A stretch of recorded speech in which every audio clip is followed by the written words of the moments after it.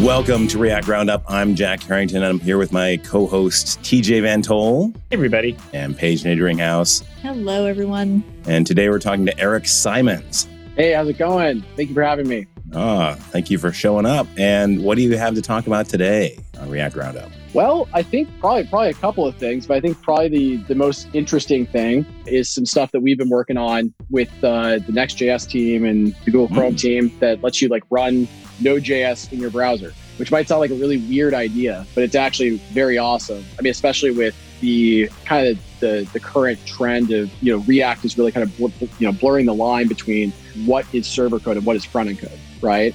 And so this allows you to actually have a much faster and better development and debugging experience for that. And we can kind of dig into that. But I think that's probably the most interesting thing. It's called Web Containers, the technology we made for it. And so I don't know, maybe you saw it on Twitter at some point, maybe you didn't, but we can kind of dig into it. This episode is sponsored by Sentry. Sentry is the thing that I put into all of my apps. First, I figure out how to deploy them. I get them up on the web. Then I run Sentry on them. And the reason why is because I need to know what's going on in my app all the time. Yeah, I'm kind of a control freak. What can I say? The other reason is that sometimes I miss stuff or I run things in development. It works on my machine. We've all been there, right? And then it gets up in the cloud or up on a server and stuff happens and stuff breaks, right? I didn't configure it right. I'm an idiot and I didn't put the AWS credential in. I didn't do that last week, right? That wasn't me. Anyway, I need that error reported back. Hey, Chuck, I can't connect to AWS. The other thing is that this is something that my users often won't give me information on, and that's, hey, it's too slow, it's not performing right. And I need to know it's slowing down because I don't want them going off to Twitter when they're supposed to be using my app. And so they need to tell me it's not fast enough, and Sentry does that, right? I put Sentry in, it gives me all the performance data, and I can go, hey, that takes 3 seconds to load, that's way too long. And I can go in and I can fix those issues, and then I'm not losing users to Twitter. So if you have an app that's running slow, if you have an app that's having errors, or if you just have an app that you're getting started with and you want to make sure that it's running properly all the time, then go check it out. They support all major languages and frameworks. They recently added support for NextJS, which is cool. Visit sentry.io/signup and use promo code REACTRoundup. That's all one word, React Roundup, for 3 free months of their base team plan. No, it's super cool. And so you can run Next.js in the browser. Yeah. And it's actually, it's basically, well, I can kind of back up. I kind of give the context of how we ended up doing this thing. Yeah, go for it. So back 5 years ago now, as of this month, actually, my co-founder of the company, his name's Albert. He and I actually grew up down the street from each other, literally here. So I guess people can't see the video, but I'm in Chicago at my parents' house right now visiting them. And Albert grew up literally 4 houses down. His parents are still there. And so we grew up and learned how to code together when we were in high school. And we ended up going out to Silicon Valley and starting some companies. But 5 years ago, I guess about 6 years ago, we had the realization that browsers were getting really powerful. And at the time, we were actually teaching people how to do web development. And we kept running into this problem where students who were learning would get stuck on setting up stuff locally on their computer. And so we're trying to teach React and they'd be like, hey, React says I'm out of file watchers. And we're like, right. That is not React. That is just some stuff that broke on your computer for no good reason, right? So we were like, okay, well, how do we solve this problem? Because we can't even teach React, right? And we ended up having this realization of all these build tools like Webpack and etc. are just they're written in JavaScript, right? And so theoretically, wouldn't it be possible to copy pasta Webpack and then slap it into a browser tab and just kind of have it work, right? And so the answer is it's possible. It's an incredible amount of work to do that. But Albert and I have always been suckers for a good challenge, and so we sat down for 6 months and built out. Essentially, it's kind of like a CodePen plus, where it had NPM built into it. It had Webpack loaders. You could do all this cool stuff. And so we launched it and kind of took off like a rocket. And so that's stackwith.com is effectively, it's this online IDE that actually runs entirely in your browser. It's not using servers. And so this is different than things like GitHub Code Spaces or Code Sandbox run stuff on servers. If you ever use those things, you might notice they're pretty slow. You have to be signed in to use them. That's because they're actually provisioning a server for you to write your code on, which costs them money. And there's a lot of latency, et cetera. So usually the experience is worse than your own local environment than when you're using one of these online things. But anyway, so the short of it is that we ended up figuring out a couple of years ago, after having launched that, it actually, the web has been progressing at a really rapid rate. And we realized that it was actually theoretically possible, at least, to write a new type of operating system in WebAssembly from the ground up, where you could actually run Node.js entirely in the browser, which then opens up the ability to run NextJS, Vite, all these different tool chains. And you could just npm install them, npm run start, and it's running all on your computer. So it actually works offline, et cetera. And so we actually, that technology is called Web Container. And so we actually rolled that out back in May. And so StackBlitz is that makes, StackBlitz just like the fastest, most secure IDE on the planet, because it's all being done inside the browser security sandbox, et cetera.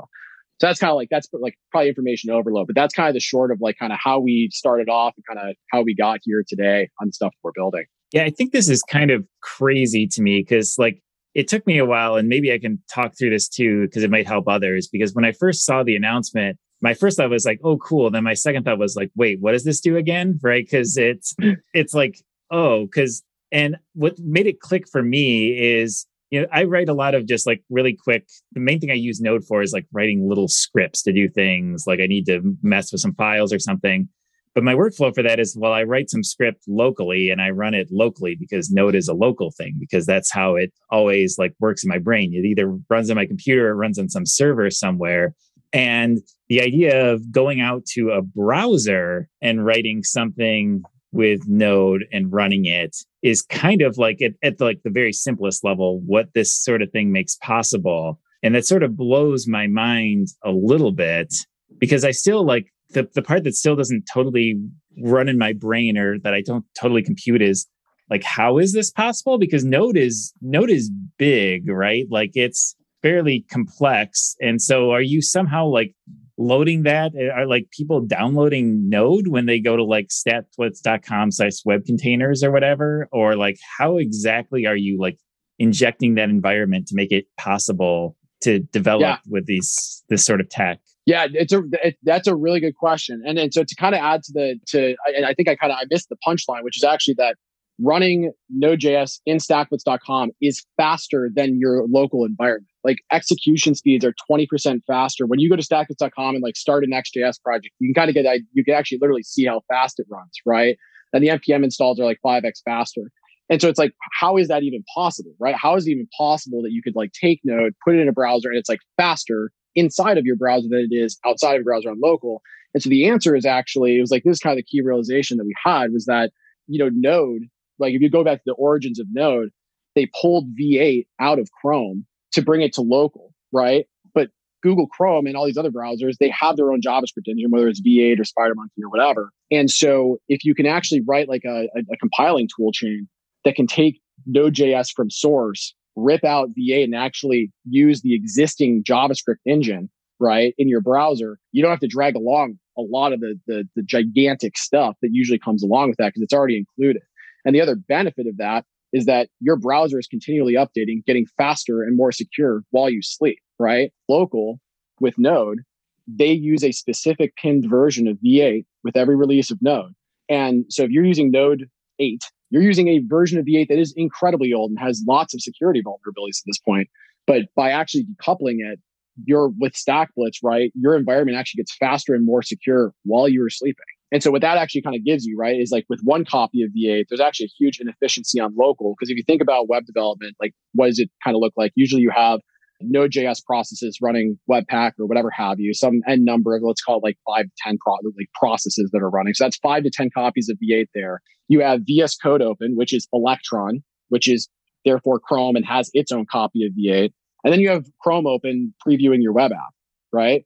So all in all, we're talking about a dozen plus copies of V8 running, which is hugely inefficient. And so by actually collapsing it all into the same one in the browser, there's a gigantic performance gain you get from doing that. And so that's actually the main thing that allows StackBlitz to be faster than your local machine, is that it's using one copy of V8 instead of dozens kind of sprawled across these different processes or applications on your computer. So that brings me to a good question, because typically when I'm using Node, it's because I have maybe a Create React app front end, a Node Express server backend. Can I build that in StackBlitz as well? Something that serves up different files and routes to APIs and does all the typical things that you'd expect a UI to be able to do? Oh yeah, absolutely, absolutely. So that's our first market we're really going after with this technology is web development, and you can do all of that. So you can run a Create React app with a separate, because if you actually go to stackbits.com, you don't have, because it's running on your computer, we don't make you log in even. So you can literally go there now, start a NextJS app or start a GraphQL app, and you actually see a terminal that pops up. So you can actually run multiple processes at the same time, just like you would on local.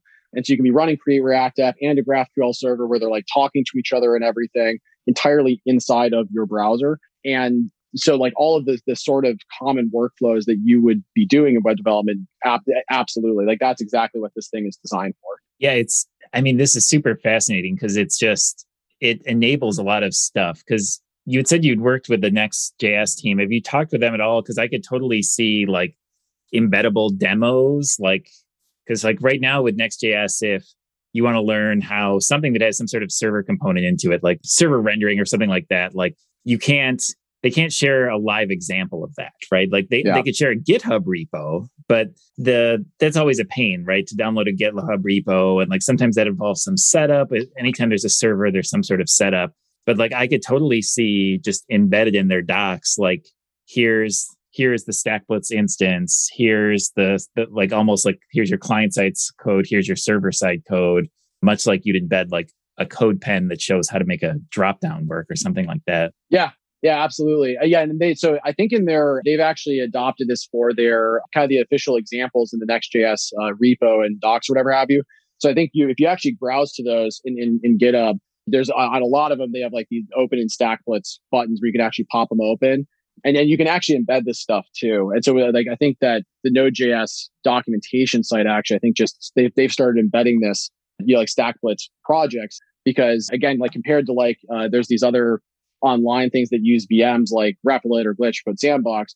The problem is that when you actually embed them, they typically don't let you edit the code because they don't want to provision a VM for every person who's just browsing by the page, right? Because it's going to be way too expensive. So with this model, like we can actually really give this out for free to everyone, which has been kind of an important thing from our perspective, is that like this is coming back to the origins of why we did this. This is a huge upgrade from the learning experience. Right. And so we don't want this to be something that is paywalled or like you have a whole bunch of hoops you have to go through to try and use it. You should be able to be browsing. If I want to learn Node.js, I should be able to browse their documentation and have a live environment that's booting inside of my browser. Right. Like without running into file watcher issues. Like that's 2021. This should be fixed by now. Right. So that's actually a really key thing that, like the learning angle, I think is a huge area where this technology actually really improves the experience substantially. I think that's fantastic. One question that I have is how do people like, because I haven't used it myself, but how do people like the environment setup? Because I know that everybody who has their VS Code instance has like, their prettier formatting, their ESLint setup, their gitignore, gitlens, or all the stuff that they've got plugged in. So how do you handle that and all the particulars that people like to kind of tweak and set for their own development? No, really, it's a very good question. That's actually what we're working on now. So basically, today we've got kind of this stripped down version of VS Code. We designed to be very fast from the get-go. And this is actually the same editor we launched with like 5 years ago. And so this is before we had the ability to just execute arbitrary Node.js programs in the browser, right? Now, actually, what's kind of cool is that if you can run Node.js in a browser, when you actually look at VS Code and what makes VS Code extension, like technically, like what is a VS Code extension? They're all actually just Node.js programs. And so what we're actually drilling into right now, I think it's looking like we'll have this out sometime in the next quarter, is that we actually are able to run VS Code wholesale inside of the browser, including running just arbitrary extensions. And so I think the ultimate solution we see to exactly what you're describing, because that is totally a really important point for us to nail, is like actually you'll be able to install all the same extensions that you use today and configure it exactly how you want. And what's kind of cool about it is like, because it is a cloud networked IDE, it's using your browser to do the work, but that will sync automatically whether you're on your iPad or your laptop at your mom's house or whatever, right? Like it'll actually just kind of work out of the box, because it's just like any other, just like Figma or Google Docs. Your settings just kind of by default are going to persist across. So yes, that's kind of that's how we're planning to address that stuff. And it's actually working. It's actually pretty cool. We actually literally just got VS Code kind of fully mounted, like I think it was like last week or something on top of Web Container. We haven't announced that yet, but that's like, so sneak peek. You heard it here first. Yeah, you heard it here first. Yeah, exactly. Yeah, exactly. That's really cool. How do you get around the browser security limitations? I mean, if you're going to open up a port for your Next.js, like how does that actually work? Yeah, so that was actually kind of one of the key things that we had to figure out is, to be clear, it actually doesn't break out of the security sandbox at all, which is actually a big feature, right? Because there's actually, to just do kind of a quick aside on that, is like security is actually one of the big things that we see as the benefit of this approach, right? Because what's going on in the market right now is that we actually have nation states that are attacking U.S. and other countries. And the weakest link right now, because previously they would try and brute force into your database or something like that, but that stuff's gotten pretty secure.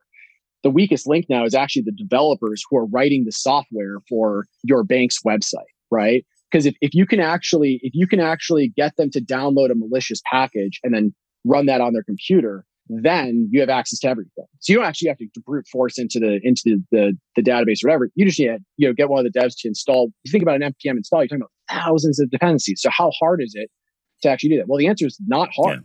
Yeah. And that's exactly what's happened with SolarWinds and all these other things going on. So, but in StackBlitz, because it's actually not breaking out of the security sandbox, it actually gives this step function upgrade in security, because you can install the worst virus ever for npm. And all you have to do is just hit Command W and close your browser tab. Like it cannot go and scrape. It can't go anywhere.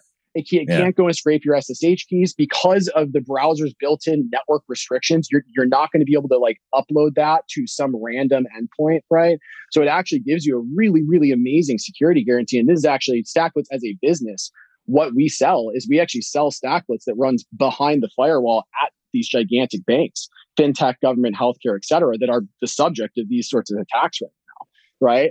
And so anyway, so like how that's possible is that we don't break out of the sandbox. And so for networking specifically, what we actually ended up building was this TCP networking, a virtualized TCP networking stack inside of the browser, where it actually maps the like Node.js TCP calls to the service worker API.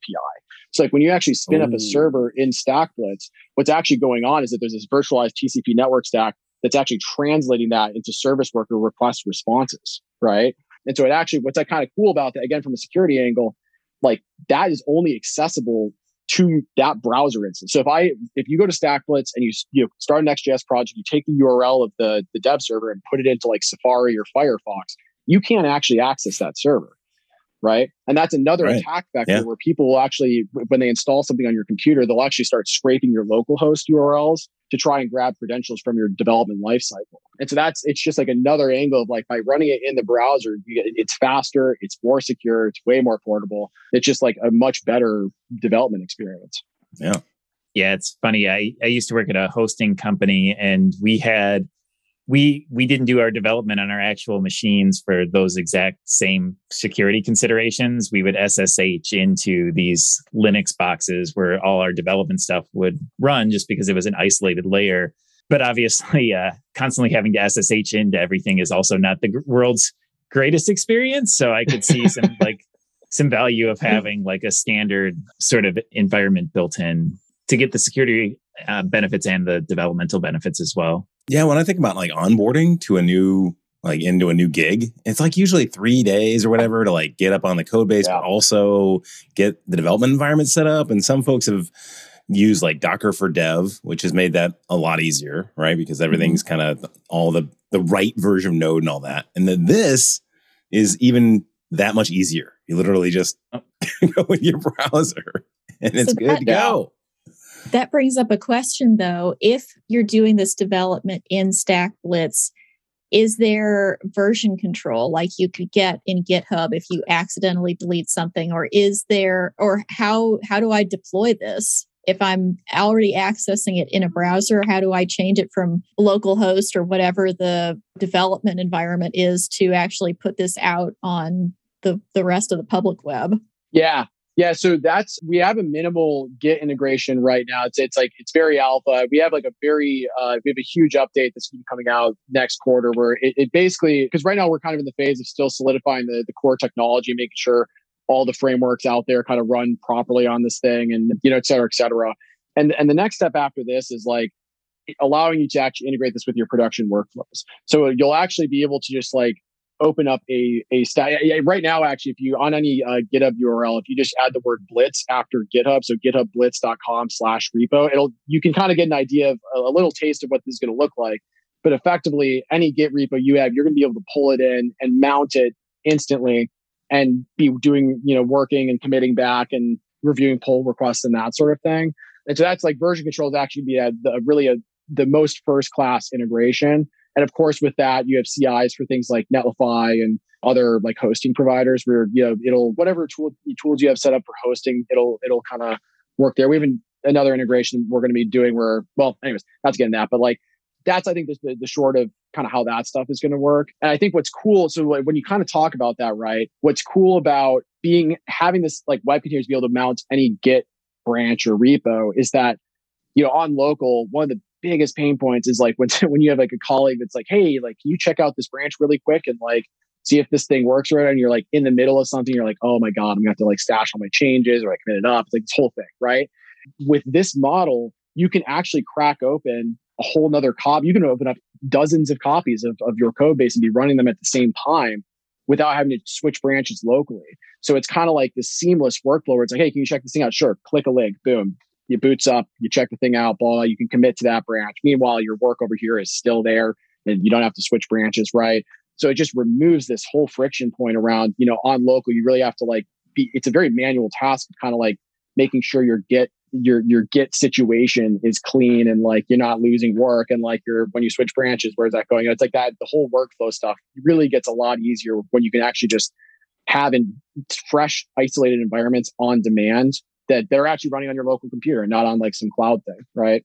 Yeah, that's a huge selling point for me, actually, because I have to do this at work right now if I want to look at somebody's changes. But at previous places that I have worked, we've set up these massive Jenkins flows, which will, when somebody pushes to a PR branch or to a feature branch, it will automatically pick it up and build it and deploy it into some dev or staging environment. So you can at least look around.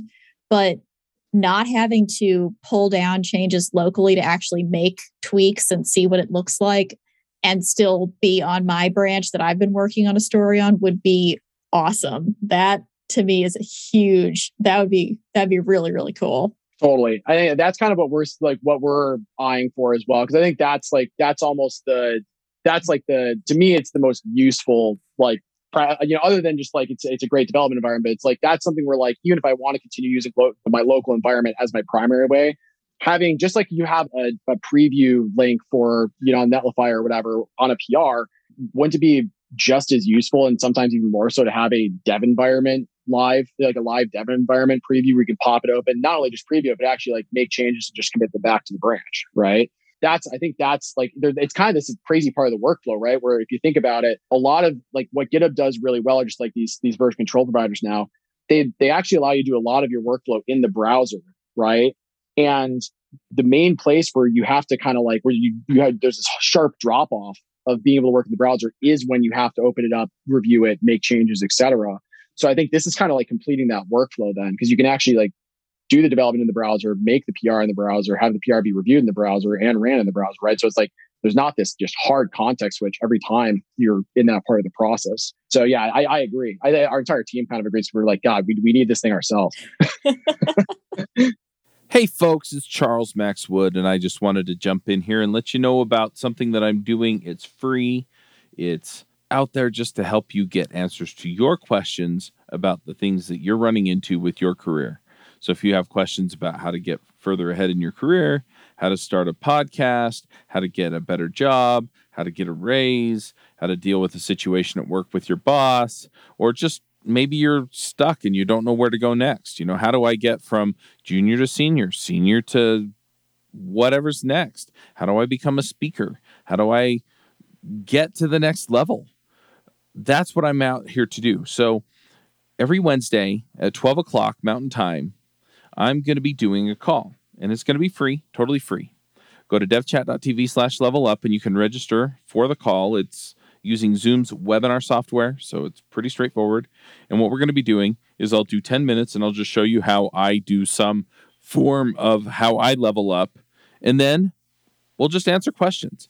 And it's not going to be a question and answer like, hey, what's your favorite flavor of ice cream? And then I say Rocky Road or whatever, right? Instead, what we're looking for is more along the lines of, yeah, I have this situation. How do I handle it?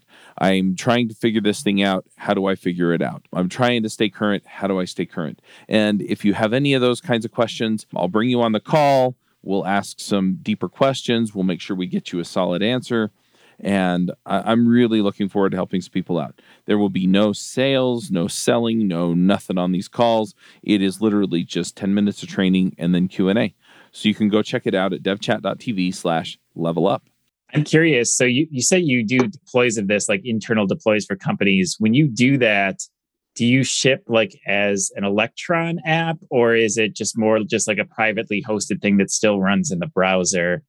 And it's sort of a leading question because I could say that my still biggest remaining concern with online editors is I don't like how the keyboard shortcut conflict, like because when you're still running in a browser, the browser is still going to eat a lot of keyboard commands that I want the editor to actually get instead. And you can't really override those. So I'm curious how you've dealt with that and what your thoughts are around that. Yeah, so you actually can override them. So that was actually one of the big things that convinced us that we could, because I agree with you. Like that's always been the worst. Like all the previous online IDEs that have existed, of course, they're using cloud VMs to do this stuff, which is slow and expensive, whatever.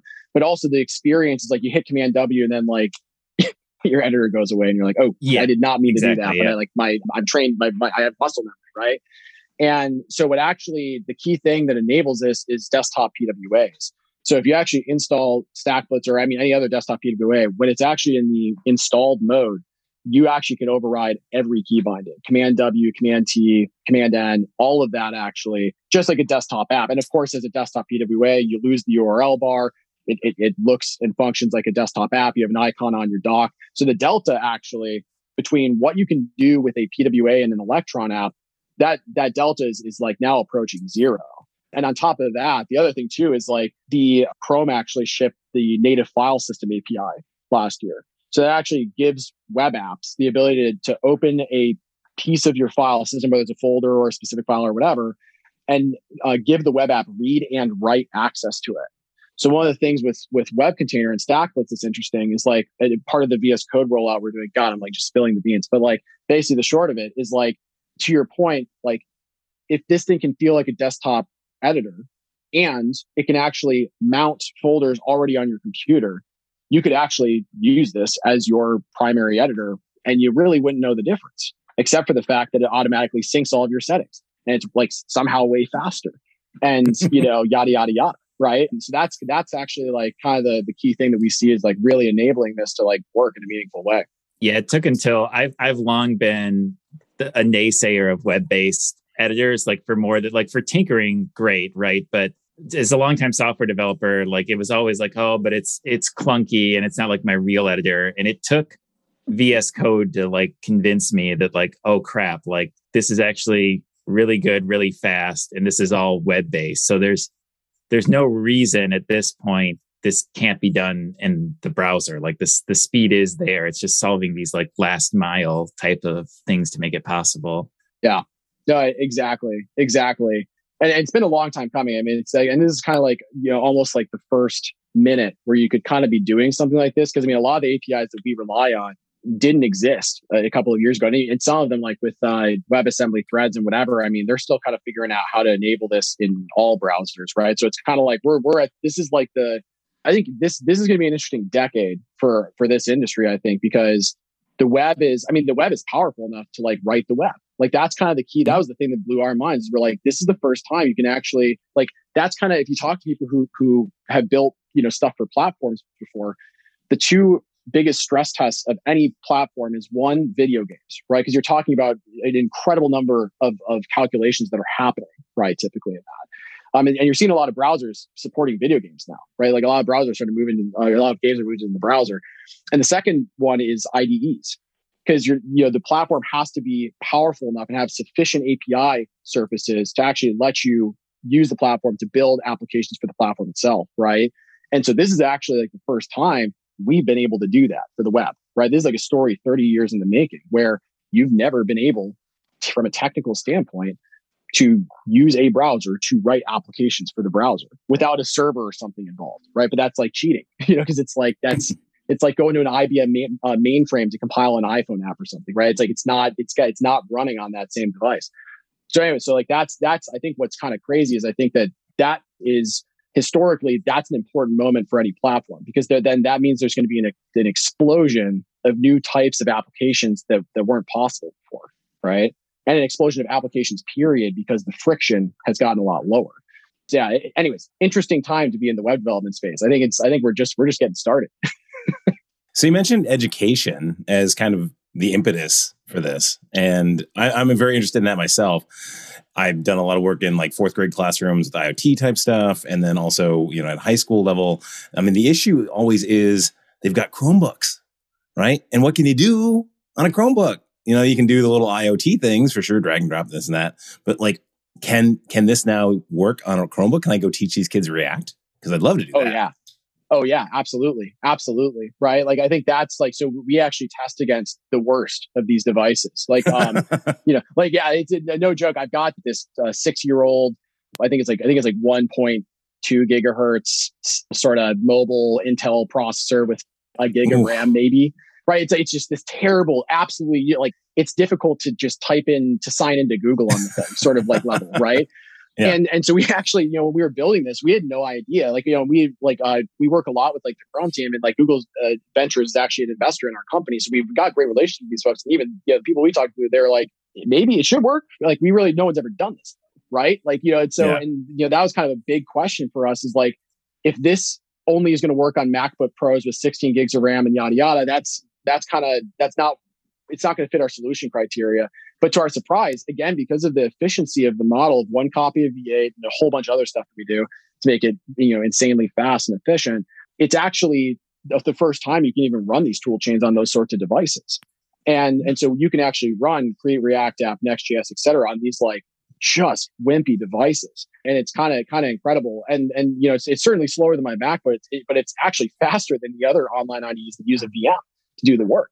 So that's like been like, that was for us, that's like the second we saw that, we're like, we're going all in on this strategy, because every K through 12 school and even colleges can use this for free.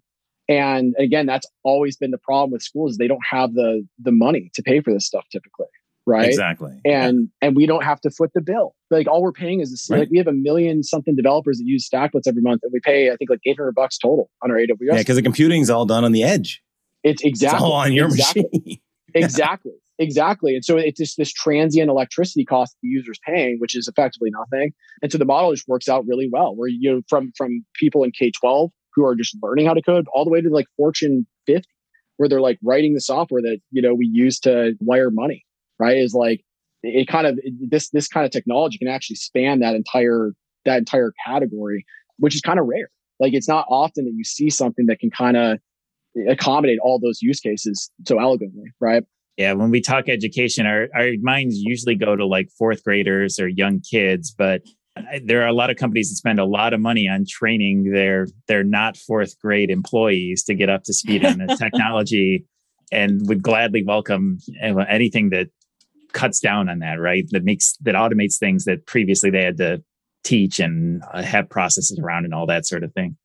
Or that couple hours to onboard somebody, right? Yeah, exactly. And it might lower your cost for actually outfitting a new employee, because I can't do development except on a Mac. That's how I've learned, and that is what I will die in the grave knowing. I refuse to even try Windows or Linux. So one question that we have, in addition to all the devices that it can run on, can it run on different web platforms? Can it run on, Microsoft Edge? Can it run on Chrome? Probably, obviously. Can it run on Firefox? Is it compatible across all of those? Yeah, good question. So today it runs on Chrome and Edge like perfectly. And on Safari, it requires a config flag, or so not Safari, on Firefox. Well, actually, on Firefox and Safari, it requires a config flag like a runtime config flag. And so actually the big issue that we built all this stuff on top of web standards. And so like it should absolutely work on all of these things. There's no platform specific APIs that we're using to make the core of this functionality work. There's actually what kind of happened is after the Spectre and Meltdown stuff, you all probably kind of heard about this with like the shared array buffers, and they've been trying to figure out how to bring them safely back to the web.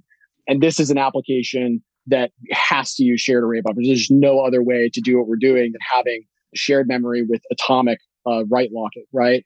And so because of that, we're kind of blocked by Chrome's kind of always at the bleeding edge of this stuff. And so, them and therefore Edge, because Edge is, kind of is Chromium now. That stuff works fine. I think Firefox is actually is darn close. Safari is just kind of doing their own thing, but they usually come around given enough time. But so that's kind of where it lays. But I think probably within the next 6 to at maximum 12 months, I think it's like you're going to be able to open this up on like your iPhone and like be able to actually run Node.js on your iPhone in a browser, which is like kind of insane to think about. Like open a web page and then it's like, cool, like that's running on my phone. So I'm very curious how this works though, because you described it earlier as being like what you're shipping is like almost like a way of communicating with the V8 that's already there. But in Firefox, V8 isn't there, and your iPhone V8 isn't there. So how is that working on those browsers? So basically what we've kind of done with that end of it is like all of these different, like, and if you look at like Node and Dino and any of these alternative JavaScript runtimes that are out of the browser, right? What they do is they take V8, which provides you with all the stuff you need effectively to run a JavaScript engine, but it does not include any of like the built-in stuff, that your browser ships with. Like if you want to have a new date function, that doesn't ship with V8. You have to like provide your own, right? Or if you want to say new URL, that, all these different things have to be included. And so essentially, like that's actually like kind of the bulk. There's more to it than that, but effectively, like the bulk of when you actually look at Node, it's like this stuff is already available in every browser because this stuff is standardized, right? And the stuff that isn't standardized, what we end up doing is compiling it out to WebAssembly or other and allow it to run like that, right? Interesting. So then are there specific Node versions you support then? Is that something you can like select within StackBlitz?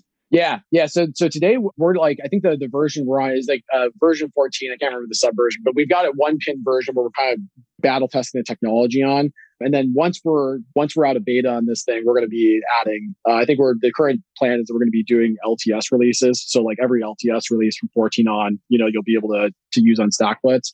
But yeah, so that's kind of the idea is that we're going to have a list of versions of Node that you'll be able to use here. Okay. Nice. So how about end-to-end testing? So if I'm building my app and I've got my unit tests running and all that, end-to-end testing is going to try and hit those URLs? Is that going to sit on that same emulation layer? I mean, you mentioned it's not externally accessible outside the browser, so that's an issue. Yeah. Well, so it depends on like when you say end-to-end, are you thinking like Cypress, something like that? Basically? Yeah.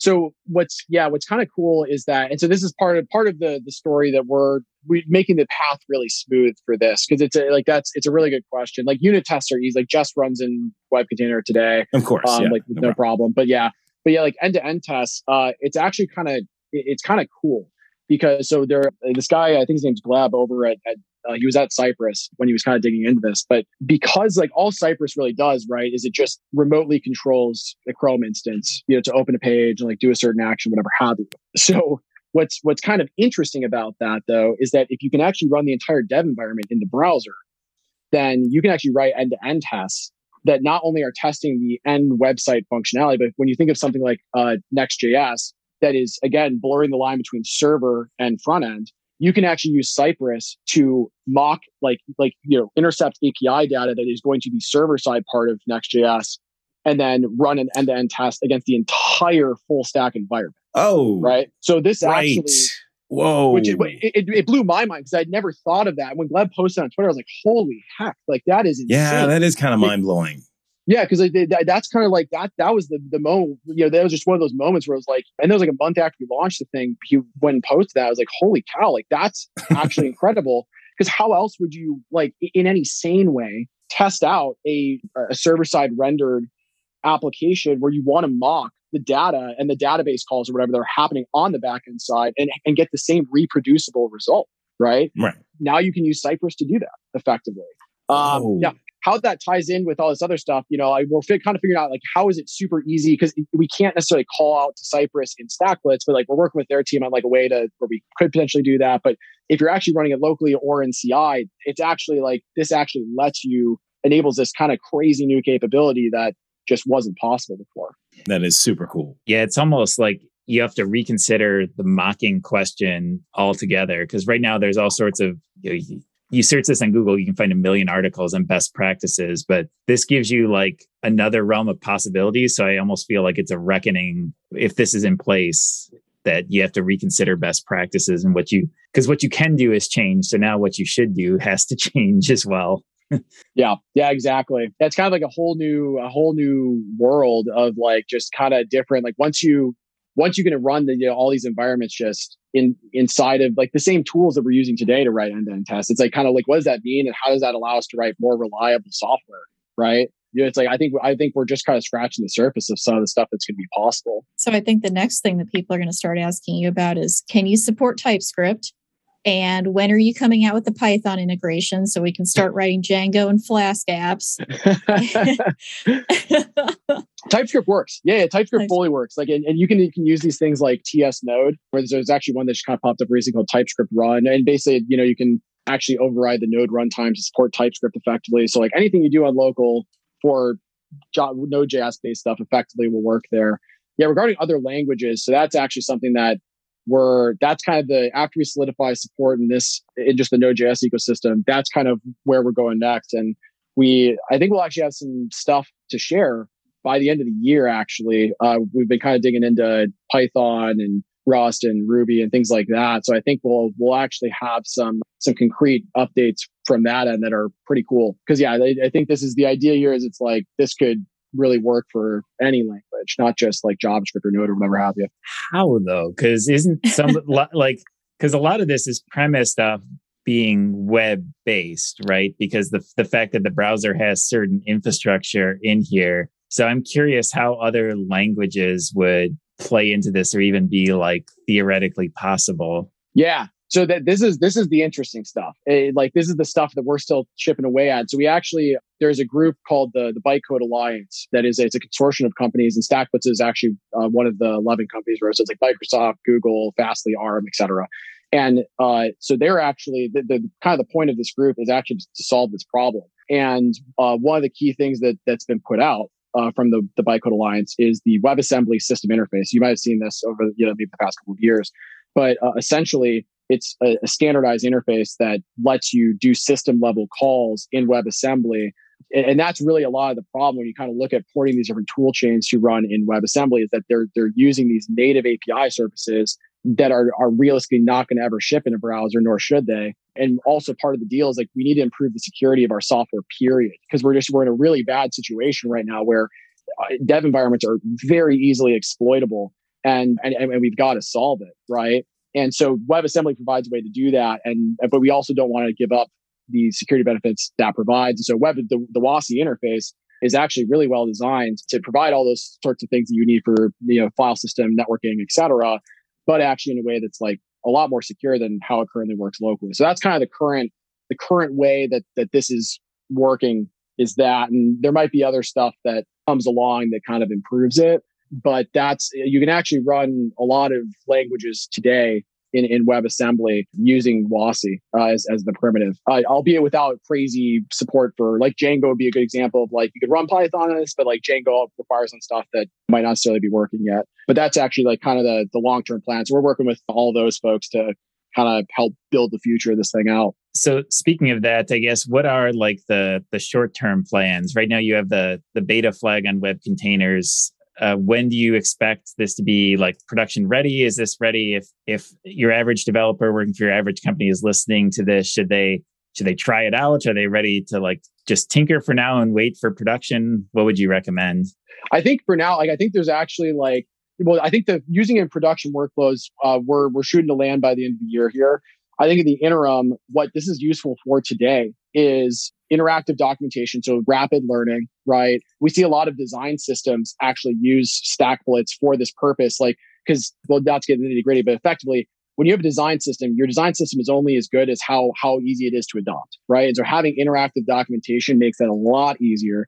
Also for bug reproductions, having a live environment is super useful for reproing stuff. So we see a lot of that. And of course, just rapid prototyping. This is like kind of like a CodePen ++++ sort of thing. Like that use case totally works today. And so I think from those angles, right, I think that's where we're seeing a lot of pickup from like NextJS is embedding this in their docs. Vite is using this for their issue tracker, et cetera. I think that's where people can really use this today. And that's actually helping us solidify the core runtime stability by actually testing this across millions of different clients and whatever have you. And then when the new stuff comes out, I think you could go to like stackwith.com/v2. I think that's the URL. It's been a while since I checked it out, but there's like a forum where you can kind of sign up for the kind of the production grade workflows. We're going to be starting to open up an alpha of that within, I think, the next couple of months here. That is the URL, and we'll put it in the show notes as well, just to confirm. Awesome. It's been a minute since I was like, I'm pretty sure that. I think that's still up. I hope so. Also, TS Run. We should drop that in there. I was looking around, and it's like there's one TS Run that's got like 82 downloads a month or something. I'm like, that's probably not it. I hope that's not it. I think there's TS Node. TS-Node is like probably the most popular one, and then I think there's TypeScript-Run. I think that's the. TypeScript. I think. Yeah, I think the creator tweeted about it the other day, and that one's cool. It uses ES. So that was actually going to be my pick. Is it uses ES build? It's kind of like what Dino does with SWC, where all the TypeScript files get stripped by SWC before they get evaluated. It's like that for Node. And so, I don't know, by the day, it's kind of like, man, what's the value prop of Dino? Because it's like, you can just kind of like use something like that where it's just, okay, TypeScript by default, and it just pops off the types. And anyways, I digress. But yeah, so I guess I just said my pick. Darn it. Well, that's a great segue, actually. Hopefully you have another pick we can do. So let's go to the week's picks. Hey folks, it's Charles Max Wood, and I just wanted to jump on real quick and let you know that I am putting together a podcasting course. I get asked all the time. I've been coaching people for the last 6 months. How do you start a podcast? How do you put it together? What do I need in order to get it going? Et cetera, et cetera, et cetera. I've put together the curriculum, and I did it through coaching a whole bunch of people, and now I want to share it with you. You can go check out the course. It's actually going to be a masterclass. It's going to be a 4-week masterclass where I actually walk you through the entire process of launching a terrific sounding podcast and putting together content that people want to listen to. And you can find it at podcastbootcamp.io. TJ, you want to start us off? Sure. I'm going to pick a podcast episode I listened to just the other day. Podcast is called Decoder. It's run by the people at The Verge, and they did an episode on the global chip shortage, which is great because it was like 102 level explanation they had on a professor that studies the thing that was really good at explaining it. So if you hear news stories of the global chip shortage and want to speak intelligently about it at dinner parties or whatever, right, amongst friends and such, I found it to be a really good just like primer on where chips come from, which is something I don't think about very often. Like, how do chips, all the supply chain around it, and then what's the drama behind it? Why is there a backup? What's being done about it? So I found it interesting. So if you do too, it's like an hour-long primer on it. So check it out. Yeah, sounds fascinating. Paige? My pick today is going to be something that I'm actually using for the first time, and it is a new mic. I'm getting ready to record a course for a company called Newline that does all sorts of different web development courses. And one of the things that they highly recommend is to use something better than what is built into your computer or your AirPods. So the mic that I would recommend is called the Elgato Wave 3.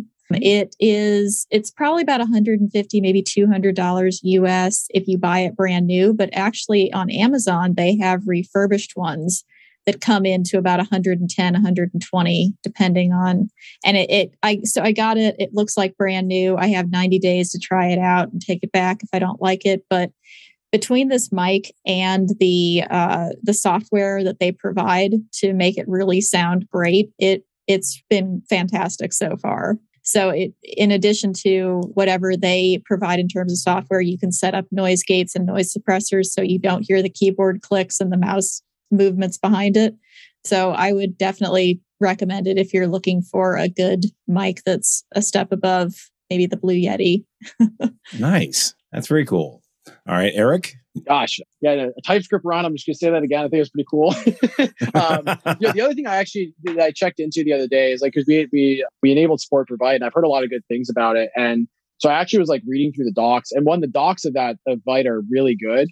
But two, it's like Vite is like I played around with it a lot, and it's actually really, really solid. Like I get why people like love Vite. It's actually really well engineered, well designed, super easy to use. So I think my pick will go to Vite and TS or TypeScript Node. Those are my two picks. Yeah, I was just doing a video on Solid.js, and their standard outfitting is with Vite, and it's just blazingly fast. I mean, Solid's fast on its own, but Vite is amazing. Cool. Well, my pick for this week is Westworld. We started watching Westworld again. My daughter's into it, and it's really good. The second time around, actually, you see a lot more and get a lot more detail out of it. So yet again, HBO just doing excellent, excellent work. All right. Well, thanks everybody for showing up. Thank you, Eric, for your time, and we'll see you on the next React Roundup. Awesome. Thank you. Have a good one. Bandwidth for this segment is provided by CacheFly, the world's fastest CDN. Deliver your content fast with CacheFly. Visit CacheFly.com to learn more.